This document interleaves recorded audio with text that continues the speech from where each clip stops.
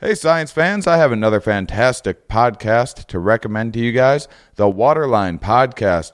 Everything you need to know about the science of water. Have we managed to develop the most sustainable irrigation techniques? Can water be the bringer of peace? Can flushing your toilet light up your house? The answer to all of these questions and many more in the Waterline Podcast, which is an initiative of the Israel New Tech as part of the Israeli Ministry of Economy and Industry. It's a new podcast that is created to communicate the many facets of water. So please check out an episode. I've checked out several. I actually went back and listened to the very first episode, which gives you a nice overview of sources of fresh water all around the world, rivers, lakes, underground sources, and to see how delicate they are, how prone they are to contamination. This is exceptionally important stuff for our world and our future, and I highly recommend this podcast. Search Waterline Podcast on iTunes or in your Android podcast app. Hello, everybody, and welcome to the Season 2 premiere of the Here We Are podcast. Thank you guys for all the support. I hope you enjoyed Season 1. If you did not hear the very last episode of Season 1, the finale, if you did not hear that in the outro, I explained that this season we're taking things in an additional direction on top of all of your all of the kind of evolutionary biology and psychology and neuroscience and behavioral economics and marketing and all that good stuff, learning about ourselves. Additionally, I'm going to, like once a month, once every 6 weeks, I'm going to figure it out and see how often I'm going to do these. But I'm going to be attempting to reach out to charity organizations, like for example, this week I was in Portland and I was able to get in contact with a homeless outreach and support and organization in Portland, Oregon, called Central City Concern, and I'm having a couple people on this week.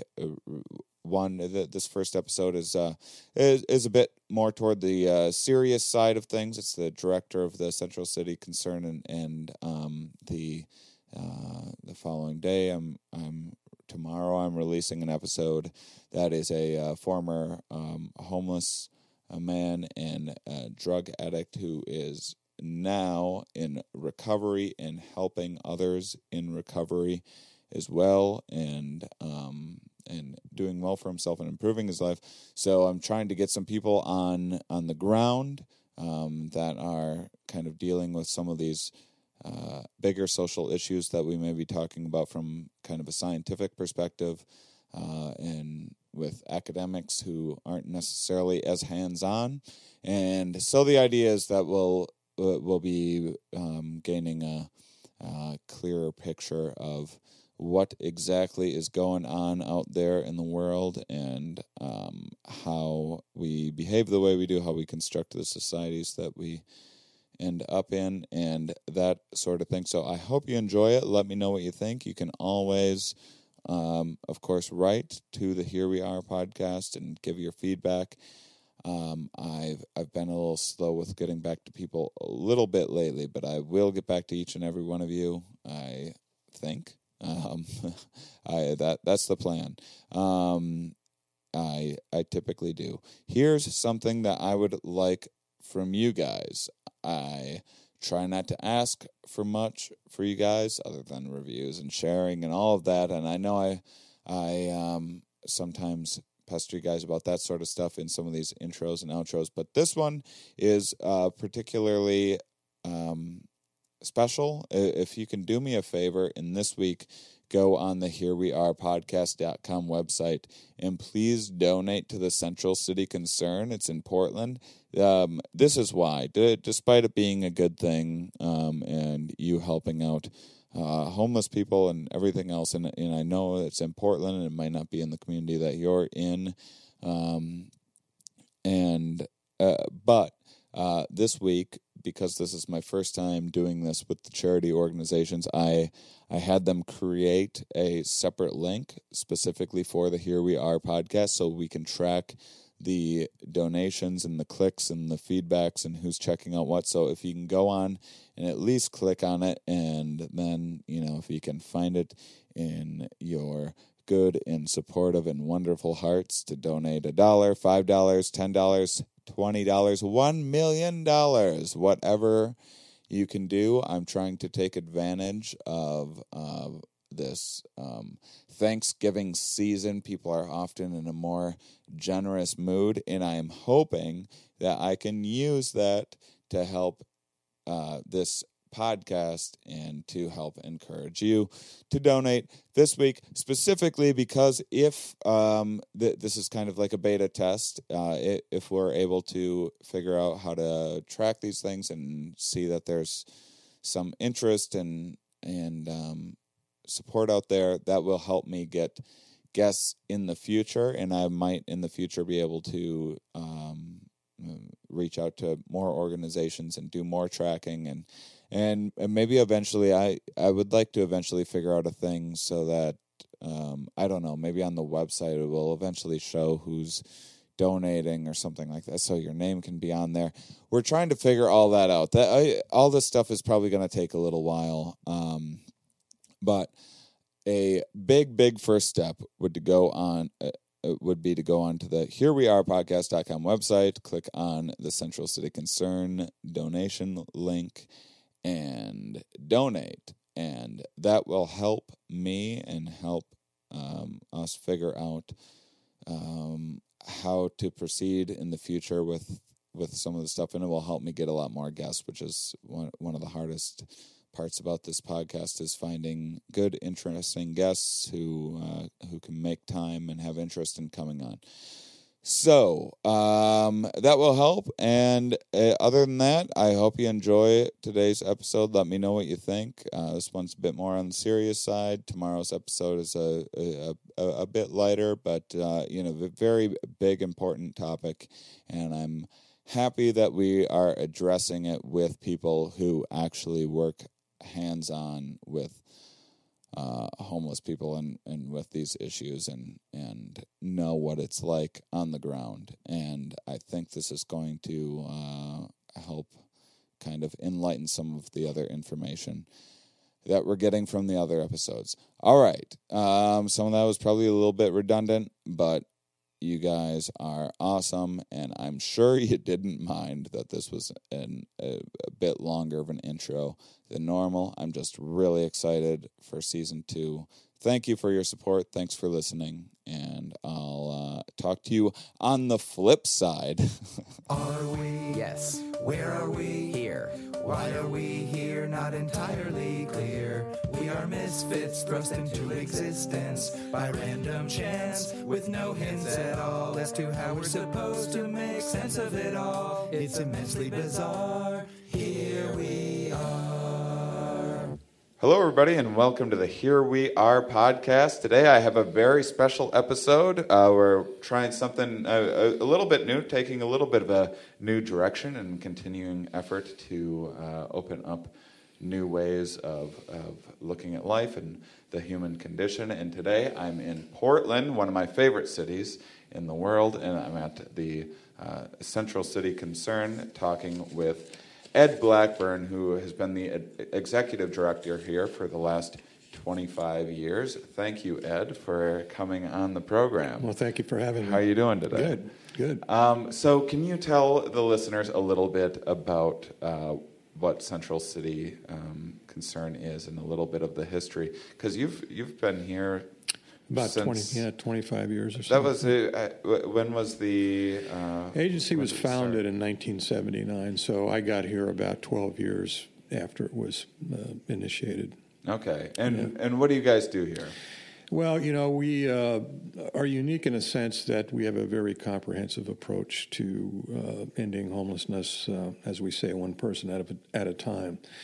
So we are a provider of very low-income housing. We own or manage about 1,600 units of housing, and we place a lot of people in the community with other landlords, other property owners.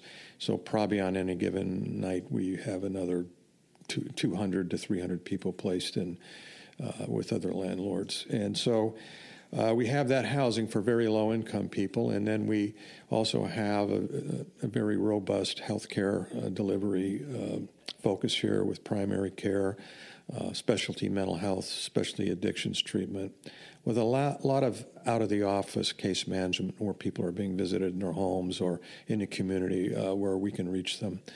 We also do a lot of employment services here, so typically over the last 5 years or so, we've placed about 500 people, homeless people, in jobs with, it's a list of about 300 employers in the metropolitan region of Portland. So, and we stick with these folks for 2 years. We help the employer overcome some issues if they arise, and then we help them with more training and education if they want to advance their income. We also do real estate development, so we have about 140 units of new housing we're currently under construction or financing. So we're a very active organization. It's kind of a very comprehensive approach. This sounds like a very big organization. How many employees? We have about 750 employees. It's the operating budget is about $65 million, and we also manage several tax credit partnerships that are investors in low-income housing, probably another $5 or $6 million. So total revenues are about $70 million, or will be $70 million by the end of June, this next June. That's amazing. So how are the homeless people, are they coming in? How are they finding this, or are you guys doing outreach?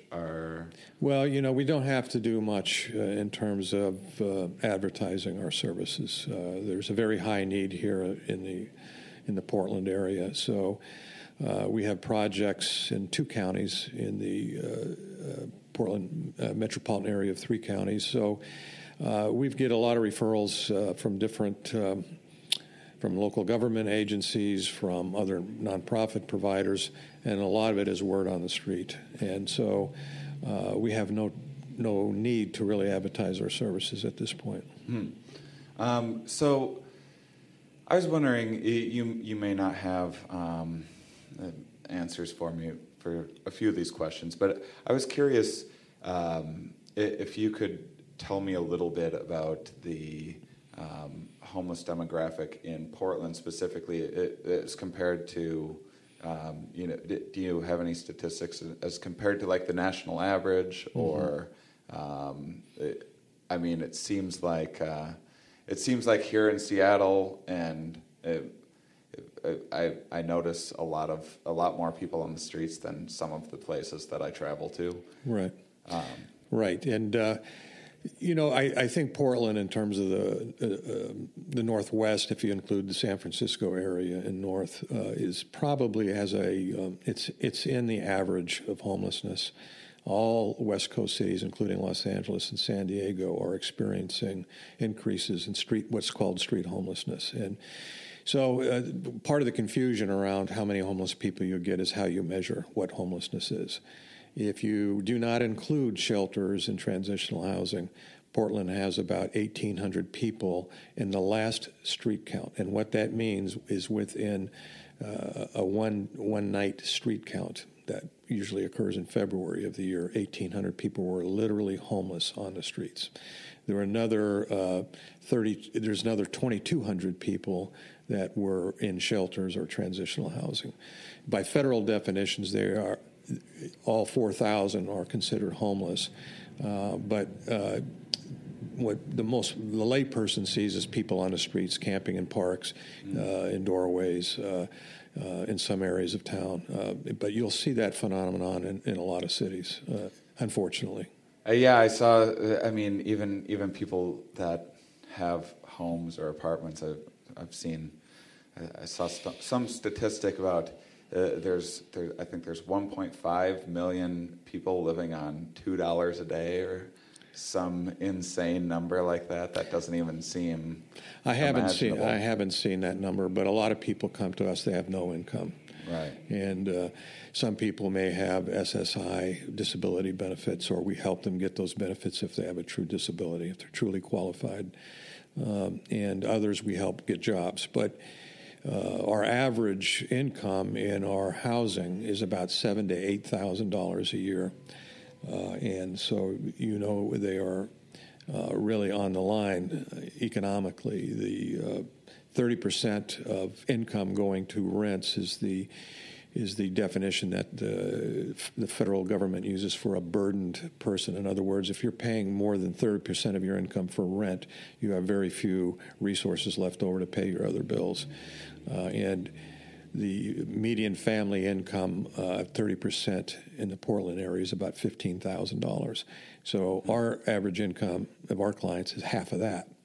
So this low-income housing that we're providing, and some other providers, housing providers, are providing a very critical to deal with the issue of homelessness, and we need a lot more of it. There's a real shortage of housing available in the metropolitan region here for people at those low income levels. And we see the same thing in Seattle and San Francisco, Los Angeles, and other cities on the East Coast as well.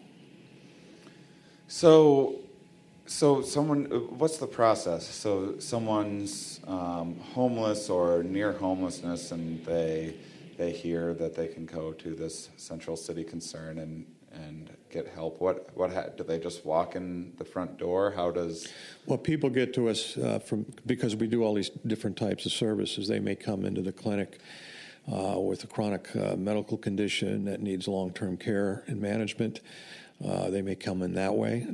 A lot of people will come in because they want to get control over their addictions that are driving so much of the negative impacts on their lives, including in many cases homelessness.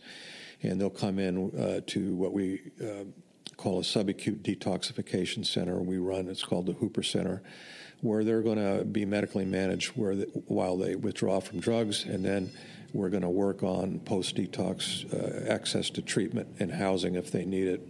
But we also have a lot of partners in the community that also provide inpatient treatment for our folks coming out of the detox center. And so we have a relationship with other alcohol and drug treatment providers where we provide housing and employment services for them. So there's many ways in which people come into our services.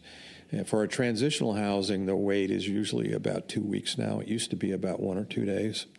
And for our permanent housing, where there's no time limit as long as a person meets the income requirements and any program requirements that may exist for that housing. As long as they meet those requirements, they can stay there as long as they want. For that housing, we have 8 to 9 month waiting lists. Wow. And what year did you say that you started? I started here in 1992. So how would you say this landscape has changed in Portland in the last 25 years? Is it... Well, homelessness was pretty bad in 1992, I have to tell you. Yeah. It drove a lot of efforts in the city to redo our shelter programs, to add more housing at the low-income levels. With Central City Concern, because we ran the Hooper Detox Center and had the specialty addictions treatment access for people, was we used to see in where a lot of our programs are located, housing is located, is in Old Town, in downtown Portland. And in this area here was known as Skid Row, and we saw a lot of what we called chronic alcoholics that were in and out of homelessness for many years. That was the kind of iconic homeless person back in those days, 1992. What we saw in the 1990s, especially around 1995, and it's still happening, is a major shift to heroin addiction, opiate addiction, and also the deinstitutionalization of people with serious mental illness coming out on the streets. That actually started in the late 1980s, but we're seeing another wave of it in Oregon and some other states. I believe it's happening again, where people are the idea is to get people out of state psychiatric hospital at a secure residential facilities and get them into the community. Unfortunately, a big drive in the recent years to increase that community-based housing and treatment has run up against some of the lowest vacancy rates out in the rental market that I've ever seen. So vacancy rates are now so low, and it's very hard to place people in the community, especially when they have spotty rental histories or very limited income, because rents have increased about 40% since 2010. So it is a housing crisis here for people at low incomes and people who also just need affordable housing. And in fact, it's now reaching into middle class, lower middle class incomes. So all those things are complicating this, and so we're seeing, we're seeing more people out on the streets with serious mental illness, I believe. And we're also just from the economy of 2009, really a depression, especially at the lower income levels. I think we've seen a lot of people with homelessness being driven by economics and having a hard time to recover. And the length of the recovery in terms of working people has probably resulted in more homelessness as well. Yeah, I was curious. I wanted to know a little more about it could have been a lot worse, I'll have to tell you that. I think local governments and federal government did as much as they could to stop that rising unemployment rate that we saw, job losses in the 750,000 people becoming unemployed a month in the first few months of 2009. Right. At the end of 2008. And I think with that, and the local governments here also reacted, doing as much as they could to keep people housed and in services. And I also think the ACA Medicaid expansion under what's known as Obamacare was really planned for at the state of Oregon, and the state put a lot of resources into making sure that the Medicaid expansion was successful, and that has provided a lot of resources for low-income people and people that are homeless on the treatment side, whether it be primary care or addictions or mental health. So there are some good things that happened that attenuated that impact, but it's still the housing shortage is really driving a lot of the homelessness now. Yeah, I don't, and this is very anecdotal, of course, but I actually didn't have, as a struggling artist, poor comedian, I didn't have health insurance for about 11 years, and I got it just before the deadline for signing up, and then I broke both of my feet about 2 months later and needed 2 major surgeries, and it's like, hey, I can't imagine what my life would be like now had I. It might be very different. It would indeed be very different. We did see before the ACA expansion people becoming homeless because of medical bills piling up, losing their job because of an injury, and then having these medical bills and ending up homelessness as a result of some serious injury or chronic condition that was manifested. And I was a little bit confused about what you're saying. I was just hoping you could clear it up a little bit. What was the shift, the change when people that were getting mental health treatment, they were being released from institutions, or they were pushed out? There were really two phases. The big phase really occurred when deinstitutionalization was really implemented in the 1980s. The policy that led to that deinstitutionalization goes back to the 60s, but had never really been implemented until the 1980s. And what we saw was a lot of state psychiatric hospitals closing down beds, wings of hospitals, sometimes completely closing down hospitals. And the idea was that resources were to become available to communities to house people, to provide services as an alternative to inexpensive and in some cases ineffective treatment in a secure psychiatric hospital. People were stuck in these hospitals for years and years and years, that many of which did not need to be there. But what did not happen in the 1980s is the adequate investment in community resources for these people coming out of these institutions. So that deinstitutionalization also ran parallel to a very severe cutbacks in for the development of public housing for poor people. So there was a big shift also implemented in the 1980s away from building units of housing to providing rent subsidies for people to use in the open market, which can work well when vacancy rates are high, but do not work well when you do not have enough units available at those income levels. And so we're way behind. We're way behind in the country. We're way behind in the Portland metropolitan area, and the number of units that are actually constructed units where you could actually, if you had a rent subsidy, you could actually place a person in that unit. I see. Okay. All right. Yeah, that's much clearer now. Portland's such a popular city these days, and there's so many people. Well, we're seeing a huge migration of people to Portland. Right. It's 30,000, I believe, since 2010.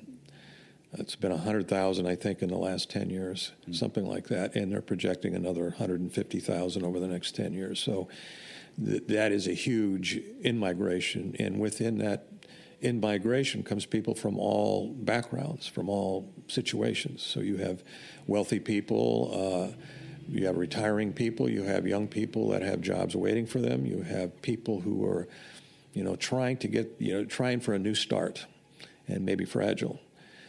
In terms of their economic status. So we have people from all walks of life coming. So you would expect to see with that kind of in-migration also an increase of homelessness. So it was, we've housed thousands of people in the metropolitan area over the last few years, but the rate of housing people is not keeping up with the number of people who are becoming homeless here.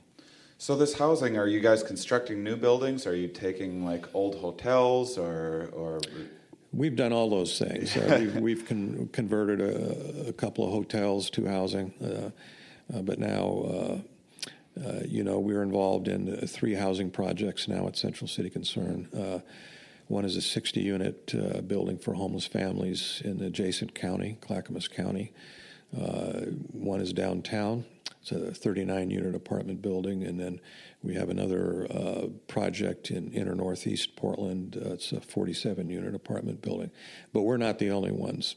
What we're not doing yet is, over the last 10 years, is build enough of those units to low-income level. I think the city of Portland and Multnomah County have really tried to push the agenda forward and making financial resources for expanding housing for low-income levels and for people with special needs. And that's to be applauded, but those units are not in place yet, and it's going to take a year, 2 or 3, to make that commitment real on units on the ground. And so, what are these? What is this housing like? Is it like dorm room style housing? I mean, you. What'd you say? There was a 8-month waiting list or something for our housing, and I think that that would be in the range for a lot of affordable housing and low-income housing at this point. That was not true just 3-4 years ago. It's really picked up, I'd say, really in the last 2 years, and this last year has gotten even worse.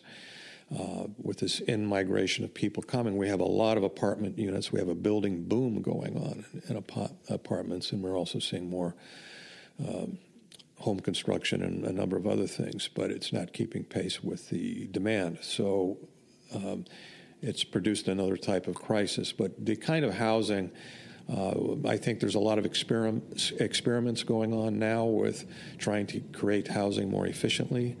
There are the old style single room occupancy hotels where you had your basic room and maybe a toilet facility and a wash basin, but you had community kitchens on a floor, community showers. That is becoming, things come back around again, and people are saying, well, for some people that might just be great.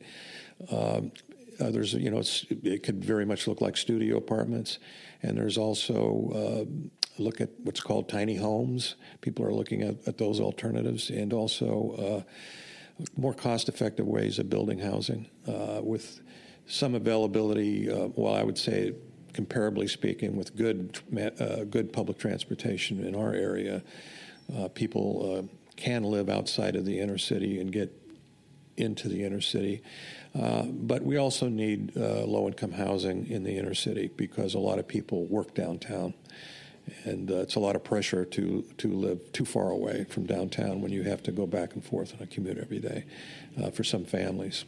And low-income people are being pushed out further and further. And I hear many stories of people experiencing that stress of having, maybe they have a couple of kids in the local school way outside of Portland, and they're going back and forth. And the stresses around making sure your kids are in school, making appointments at your school, getting them to the doctor when they need to get to the doctor on an emergency basis, on an urgent basis. It can be very stressful. Just a quick aside, I guess. When you said tiny housing, are those? I'm starting to see in the news a lot now the little portable structures where they're using the old freight boxes or whatever it might be. Is that? There's all kinds of things that are called tiny houses at this point. They've come under different codes, but what we're seeing here in the Pacific Northwest, and I think in California, is these very attractively designed small units. Sometimes they're on a trailer. They have actually on wheels. They are under a different kind of code compliancy issue. Others are more stable, but probably could be moved. And I've seen the railroad container cars and truck containers being converted. That's relatively new on the scene, and there's a lot of issues to be resolved around how do you regulate that kind of housing. Right. Yeah. Whether they're legal or and they're not, property. For a lot of cities, where you want to have higher density of housing and you want to rate, it's not economical at that point. Right. So what kind of demographic are you getting of people coming in? Are there? I mean, I'm sure it ranges all over the place, from people with mental illness to seniors to single mothers. When you're, like you said, there's all these waiting lists. Are there certain criteria that you guys are using to determine who the people in the most need might be? And they're like you hear about like a liver transplant or something, and they use there are different types of, for people literally on the street. There are different types of assessment tools that are being used around the country. Some of them are more well known than others, but sometimes it's for us, it's people coming out of the detox center. They've already been established to be very vulnerable with a severe addiction. People with mental illness are getting referred to us usually from the counties that are the mental health authority in this region. And so there's different ways that people are getting different types of assessment depending on what their presenting problems are. We have, I think, over the last few years, seen a rise in homeless families. And that's probably a lot to do with the vacancy rates and the 2009 to 2010, 11. The years are getting a little mixed up for me, but no problem. I would say with the Great Recession, there are more families becoming homeless, and so we've had this period of very high unemployment rates. Then we see the economy getting better, unemployment rates going down, but then vacancy rates also going way down with that improved economy and the attractiveness of this metropolitan area. But I'm not sure that there's a good handle on why so many cities are experiencing this influx of people and why. And you see this similar story in different places in the country, where Salt Lake City is another one where they've seen a lot of people moving into the city.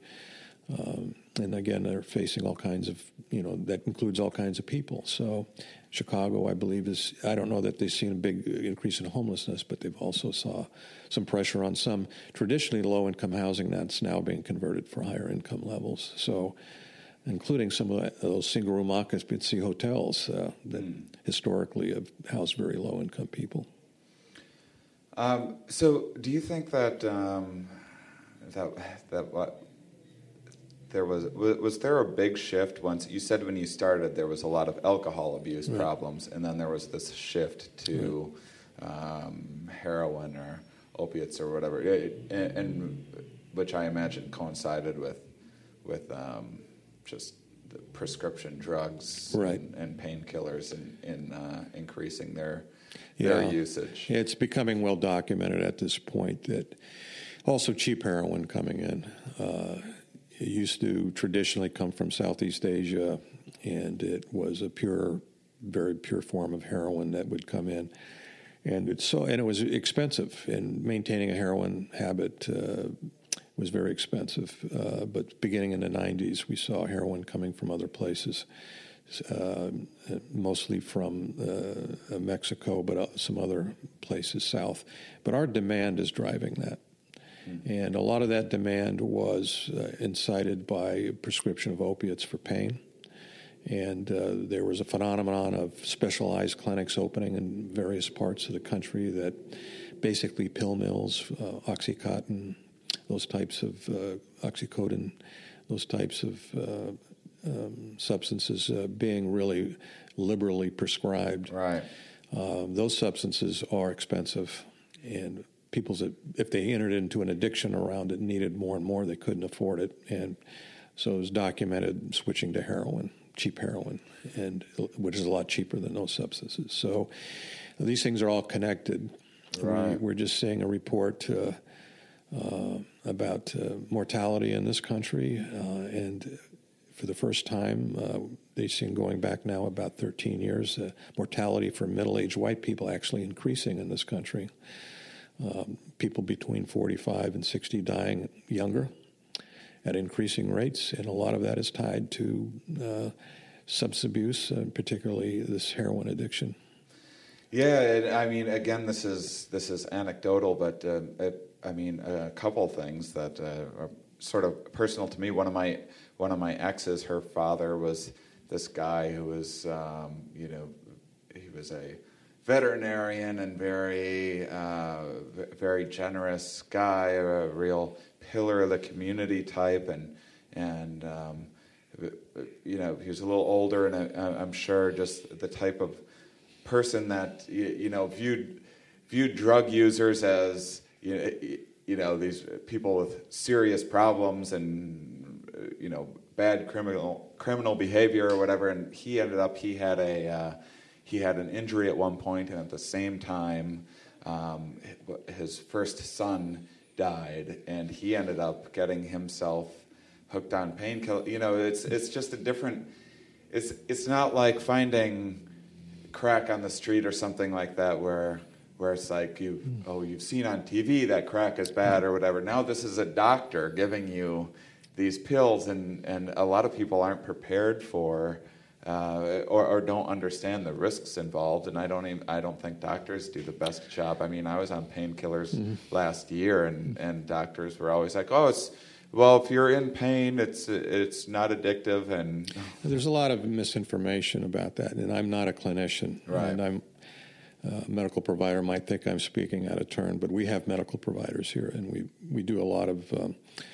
A lot of research around this. Our Old Town Clinic is a major clinic where people are referred to who have been on pain medications and also histories of substance abuse, because we have developed a specialty around that. So I'm familiar with a lot of the research. I'm also familiar with a lot of the history. So it is now well documented that beginning in the 90s, there was this medical ethic that people have a right to experience no pain. And it became ubiquitous in terms of the prescribing for pain. And I think now there's being a reset in the medical community, realizing that what they would call iatrogenic effects, in other words, the cure is causing a different kind of problem that may be more serious than the problem you're originally treating.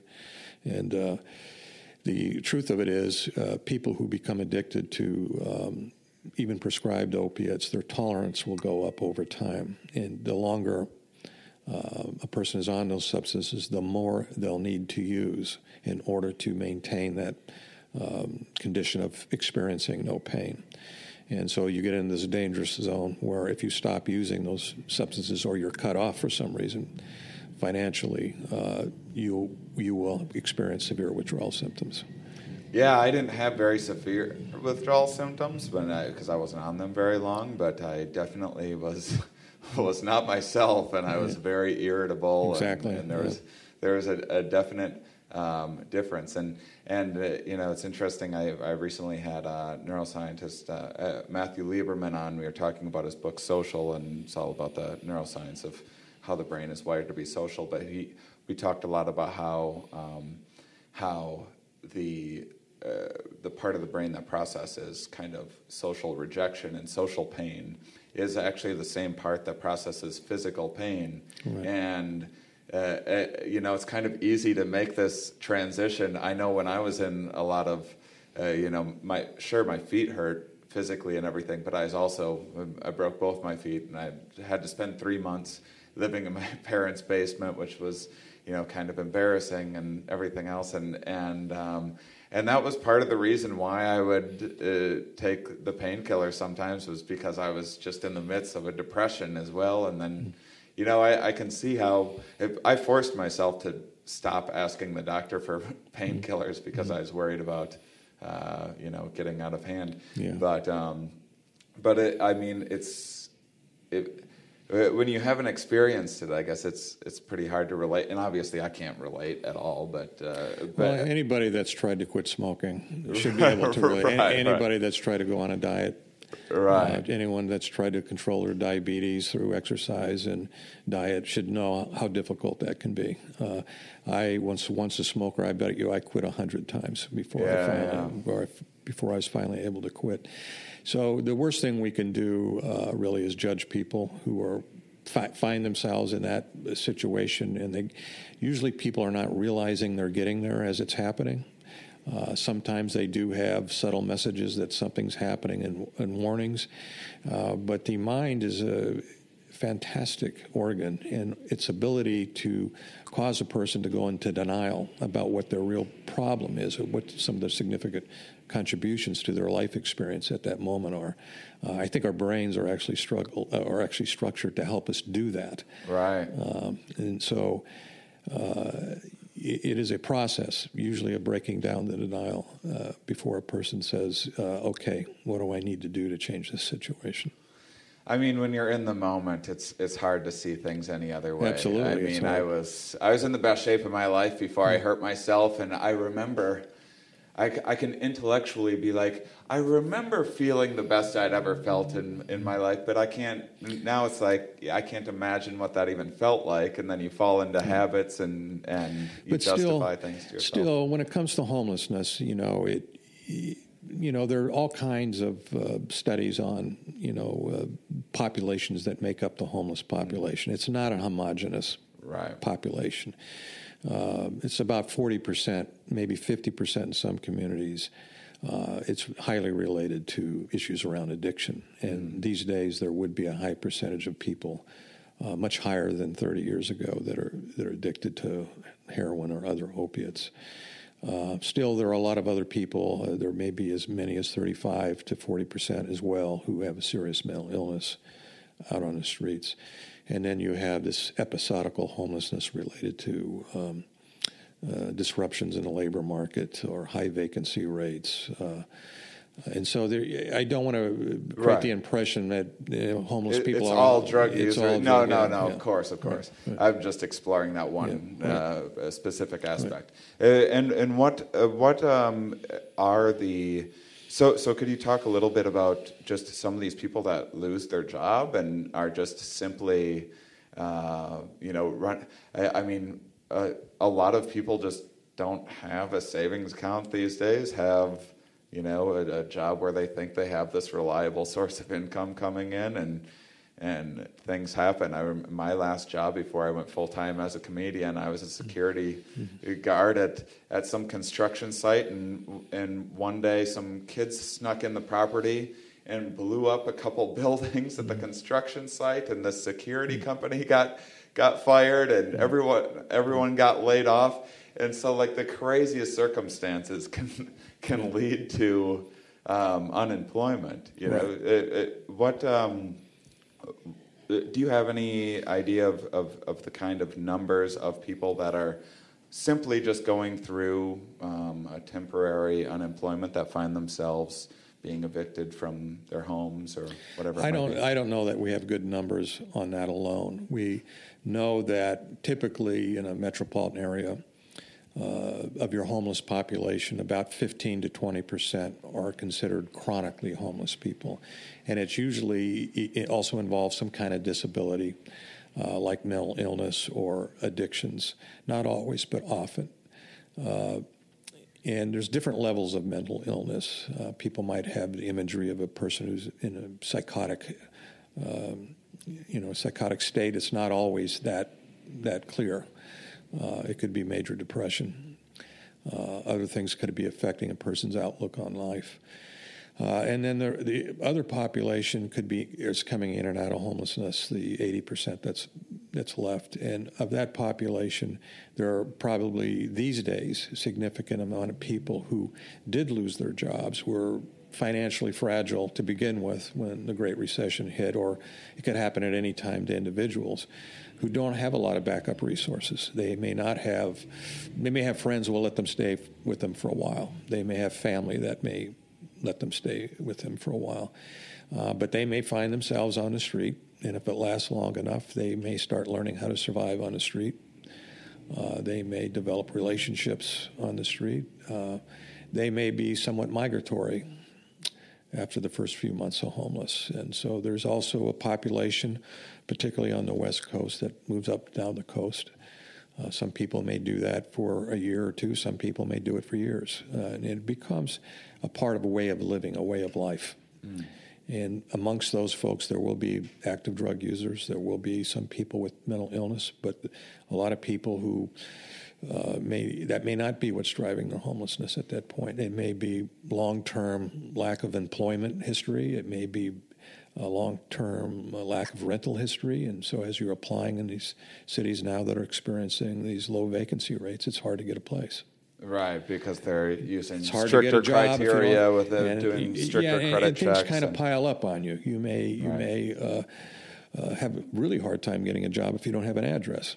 Right. I mean, a lot of employers, would, and they look at that long-term unemployment, a big gap, that makes it also difficult. So that's why we work so hard at Central City Concern in all of these areas of housing, healthcare, and employment. Right. So, you mentioned depression in there, and we've talked a little bit on this podcast before about this idea of learned helplessness, where you do these studies with these rats where, a couple of the major contributors of stress is the ability to know whether it's coming, and then also having the ability to do something about it. So you can take a rat and you can turn a light on, and it knows when it's going to get shocked, and it can brace itself for it, and it will show lower levels of stress than just randomly shocking a rat. And then you can also take a rat and have a different part of the cage that won't that they can move to where they won't get shocked. But if you eliminate both of these variables, and you're just shocking these rats randomly, and there's nothing they can do about it, and then train them to basically give up, then you try to put them in a new environment where they are able to learn and are able to get themselves out of it, and they just can't learn this like any normal rat would be able to learn. Oh, I can move over here. Once these rats have been trained this kind of learned helplessness, they just can't figure it out to, hey, I can move over to this other part of the cage. So what as someone that's working with these people that have possibly been unemployed for a while, possibly, obviously fallen on hard times, surely going through horrible stressors and everything. What is the process in working toward helping these people become employable and helping these people find jobs? Well, what you hear in so many cases is when people are living on the streets, the exhaustion that happens. It's very difficult to sleep at night because that's a dangerous time to sleep. It's a dangerous time to be vulnerable. And the constant moving around, even if they stay local, mostly local, it's 1 minute of survival to the next, and it's exhausting. So try to look forward, hey, if I do this and this and this over the next year or two, I'll finally get off the streets, is very difficult for a lot of people.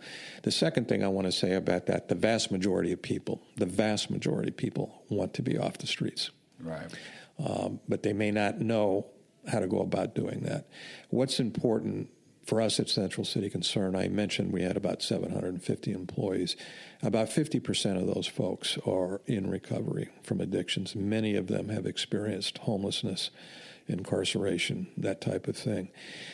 So one of the primary methods we use is what we call peer mentors, or people that just work in our programs, have been there. So when people come to us, they are surrounded by people who know what they're going through, who really want them off the streets, who welcome them into our employment programs or several health-related programs or our housing. They're going to be around people that have been there. They often inspire them just by example, people coming off the streets. Well, if you could do it, maybe I could do it. And they go through a period of adjustment. I was just talking to a gentleman the other day that said when he finally got his own apartment, he slept on the couch for months. He just could not believe he actually had an apartment, and he didn't want to depend on it. It was too scary because so many experiences he had of not being able to stay put, being asked to move on. Right. You can't stay here anymore. You can't sleep here anymore. You catch a little bit of a break and it falls through. We've had other people that have been in the streets so long we actually have to teach them to live in an apartment, how to cook, how to shop, how to clean your apartment. Those are extreme cases for sure. Most people can make that transition, but if they've been traumatized on the street, if they've been committed to violence, if they have experienced exploitation, if they live in a group that is very authoritarian, then they're going to come out of that. They're going to have a period of adjustment, and also just the confidence building. And I've seen this happen to people who have degrees, college degrees, and licenses, fall into an addiction or have a mental illness manifest itself, being in these situations where it takes them that period of adjustment to get the confidence back that they can one day meet their own expectations of what they should be able to do in employment and paying for their own housing. Yeah, that's I like that. Peers coming from a place of it's the most effective intervention for a lot of the people that we see. Seems more effective than having like Donald Trump tell you to pull up your bootstraps or something when he's born into $1 billion or whatever it might be. Just a silly example off the top of my head, but that is. That seems so. I mean, even as a comedian, we all like talking with people that we can identify with, and it's hard to, even as a comedian, sometimes you go through some rough patches here, and nothing like homelessness or whatever. But I only use the example as we often identify with other people that are in our peer group, right. and it's often so uplifting to see someone that started at the same place that you did and say, open mics, or you saw them, and then you saw them, and then you see them have success, and that gives you hope. And in much the same way, that's amazing to have someone who was a drug addict and rock bottom and then now doing well for themselves and caring for others. Yeah, and I want to emphasize that. I mean, we see so much success amongst this population if they get the housing and they get the right services, and if they are surrounded by the right kind of social support. That takes some time with some folks. I also want to emphasize there are other people that are on the streets due to economic dislocation that with housing can get off the streets right away. There are people, generally speaking, even people with serious mental illness and addictions, if they can get housing and the right kind of support services, they're going to do fine. They're going to do great, and you're going to see big change. I don't want to give the impression that it's always easy. Right. People may go through several experiences of having housing before they finally are able to stabilize. But these are the basic things that have been missing. It's the basic reason we have so much homelessness, in addition to the economic downturns we occasionally have and these other policy issues around deinstitutionalization. People coming out of the prison systems without places to live, without employment services, maybe needing behavioral health support services and not having them. There are new opportunities for this now, but particularly on the housing side, we're behind. And I say there are new opportunities for that in Oregon, in the states that did take advantage of the Medicaid expansion. There are new resources for those health care and drug and alcohol treatment and mental health services that didn't exist before. But those services, with those services, you're going to improve the situation, but with housing, you're going to see much more dramatic improvements. Since you bring it up, and I don't mean to ask you about something that may not be your expertise or whatever, but you bring up people coming out of prison. What is the process? I mean, when someone gets released from prison that's been in there for years, these are often, what does happen if they don't have any family support? Right. Well, some states and some local jurisdictions are better at trying to plan for that transition than others. But so often people are coming out of long-term incarceration with not much in any terms of financial resources. And it's often hard to place them in jobs because of their criminal history. We've found that the vast majority of people that come to us out of the prison system actually make very good employees. We've been very successful in finding jobs for people with our supportive employment approach. But generally speaking, if they're coming out without a place to live, without any job opportunities, with mental health or addiction issues untreated, they're going to have a really tough time.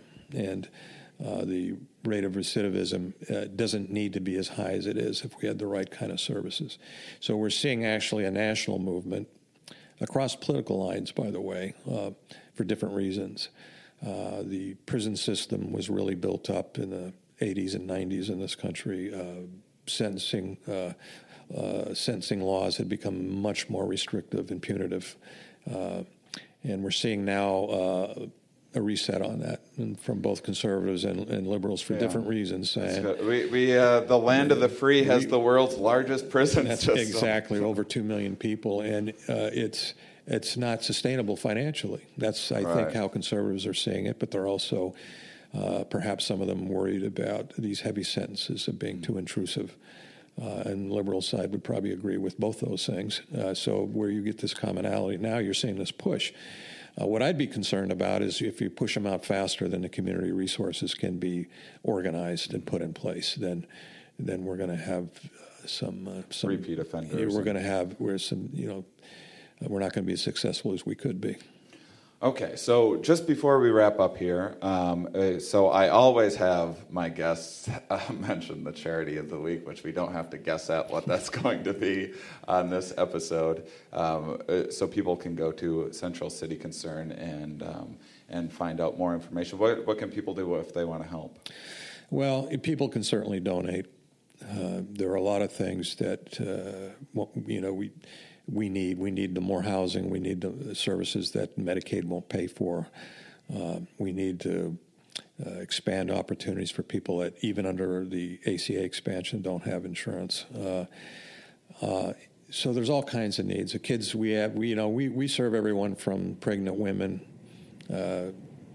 families with young children, to people at the end of their life. Kids need clothes. People need food. They need all kinds of support like that.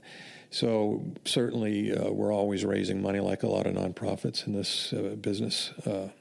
But we also have quite a volunteer workforce here. So people can also contact us for volunteering with folks we serve. So the last thing before we go, I was curious. What are you looking forward to? What are you optimistic about in with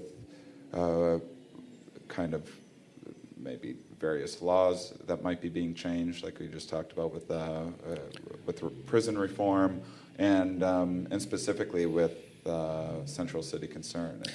Well, I'm hopeful that here locally it's certainly happening and has been happening for a while. We're very fortunate to have a city and counties that are looking forward, particularly Multnomah County in our case, because that's where the county where most of our programs are. But I'm hopeful that people are understanding that the building up of community infrastructure in terms of the housing, in terms of support services, has been lacking. We've not paid enough attention to that as a society. If we want to avoid, a lot of very expensive hospital costs and prison costs and psychiatric state hospital costs, the alternative to that is to have the services and the housing based in the communities. So I'm hopeful that I think there's a better understanding of that gap out there. I think it's a political issue to some degree, but I'm a little bit more hopeful on that front. I'm hopeful on the science end of things that we're, under the guise of science, we've made big mistakes also that have had those iatrogenic effects. But at least with science, you can go through a self-correction.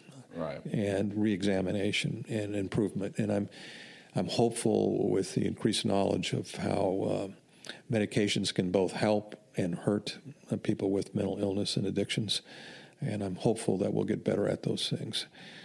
My concerns are that, on that science and the pharmaceutical intervention is what's happened to the price of a lot of these pharmaceuticals. So, we've seen out of the reach or breaking state budgets for Medicaid potential with some promising medications for hepatitis C, for example, which is so prevalent in the addiction population and other populations. We need those prices to come down, and so we have challenges, but there are also some places of hope. We certainly see here locally. Now we're seeing a strong reaction to the housing crisis that we have here. So there's a reason to have hope, but I've been in this business for 25 years, and I'm not a shiny object kind of person anymore. I want to see either a lot of clinical experience, a lot of experience in the world combined with research to move us forward. So I'm hopeful we have a lot to learn. As long as we think we have a lot to learn, I'll be hopeful. Wonderful. Well, thank you, Ed Blackburn, for giving me your time out of your very busy schedule doing exceptionally important work. This has been fantastic. Yes, I appreciate it. This is a different type of interview. I'm used to doing like 5-minute interviews. Oh, you did looking great. For the zinger. What can I say? Okay. Awesome. Well, thank you so much for your time. And thank you, listeners, for being curious. And I'll talk with you next week. Thank you all for listening. So, as you heard, science is going to be one of the big things, in the future of trying to figure out how these problems can be resolved and how we can educate ourselves more about them. So, the thinking is what I'll do eventually is we'll be talking about people on the ground with stuff like this, and then we'll also have academics talking about homelessness from a variety of angles. I want to talk about, we're going to be talking about homeless veterans coming up, and I want to talk about PTSD, the neuroscience, and possibly the evolutionary psychology, biology, that as many different angles as we can on issues like that, talking about drug addiction, talking about housing, talking about economic inequality and its effect on people, and especially its effect on stress levels and what stress does to the brain. And then we'll be talking about upbringing and everything. And so the idea is that we'll be tying all of these ideas together and forming a really clear picture of exactly what's going on. And to be honest, I have no idea what I'm doing. I never have. The entire time that I've been doing this podcast, I can't say that I have at all known what I'm doing. I'm just kind of following my natural curiosities and seeing where they lead. And so far, I feel like we've made a lot of progress and we've learned a lot. So I'm going to keep on doing what I'm doing, which also involves taking suggestions from you guys. So make sure and write anytime you feel like it to the HereWeArePodcast.com website. Go to the Ask a Scientist that communicates directly to me, and I'll try to bring up some of the issues that you have questions about on the show. You guys are fantastic. I hope you enjoyed this episode. I hope if you are listening to this immediately, I hope you have a wonderful Thanksgiving, or if you're a little behind, a wonderful holiday season, Hanukkah, Kwanzaa, Christmas, whatever you're into. And maybe you're listening to this late. Happy Valentine's Day. Or maybe you have a birthday coming up. Happy birthday. Whatever it is. I wish you a wonderful life and a wonderful time. And thank you guys for listening and being supportive. And again, we have a very special link, a trial this week. And if you go to the HereWeArePodcast.com website and click on the donation page, it will actually be your donations, and your clicks will be tracked, so we can figure out kind of the impact that this podcast is making, the interest that there might be, and hopefully use that for amongst many things to inspire other listeners and to get more interesting, fantastic guests. So thank you guys for all your support, and I'll talk to you tomorrow. Actually, a really good episode tomorrow. We'll get to hear the life and work of someone who's actually homeless and now a recovering addict who's working with people. So make sure and tune in to that one. It's a really fun episode. Thank you so much.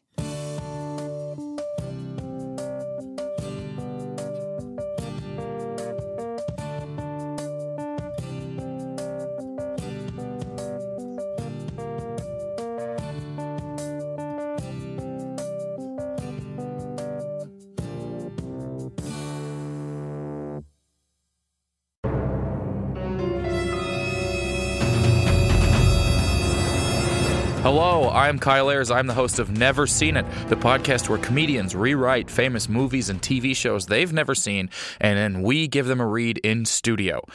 This is a clip I want to play for you guys from an episode where Langston Kerman rewrites Scarface. He's never seen it, but he wrote a script based on what he thinks he knows about it, and here's a clip. Give it a listen. All right, Scarface, The New Frontier. Interior, happening discotheque. Remember when we called clubs discotheques? LOL. The 70s were crazy. Night. The crowd bustles with young, hot Mexicans who are supposed to be Cuban, and all are dressed in butterfly collared shirts and pants that look like Jinko jeans, and pleated khakis had a really weird baby. There's sex in the air, and Poppy wants a whiff. Oh my God. Scarface, 22 to 45. Like he's a television audience demographic. devilishly handsome, not even a little bit Italian looking, so get that out of your dumb brain. Walks through the crowd with the confidence of a man who's going on MTV Cribs with the Yin Yang Twins one day. Does he actually have a scar on his face? Fuck no. Why would you even ask that? That's not important. What's important is that he is not at all a problematic stereotype and that he has come for his cocaine. As he approaches the red rope of the VIP, pronounced VAP in Spanish, Oh my God. he spots his dear friend who is almost certainly going to become his enemy by the end of the film, Smooth Skin. Scarface yells out his signature line. Ciao, Bella. It's me, Scarface. Oh my God.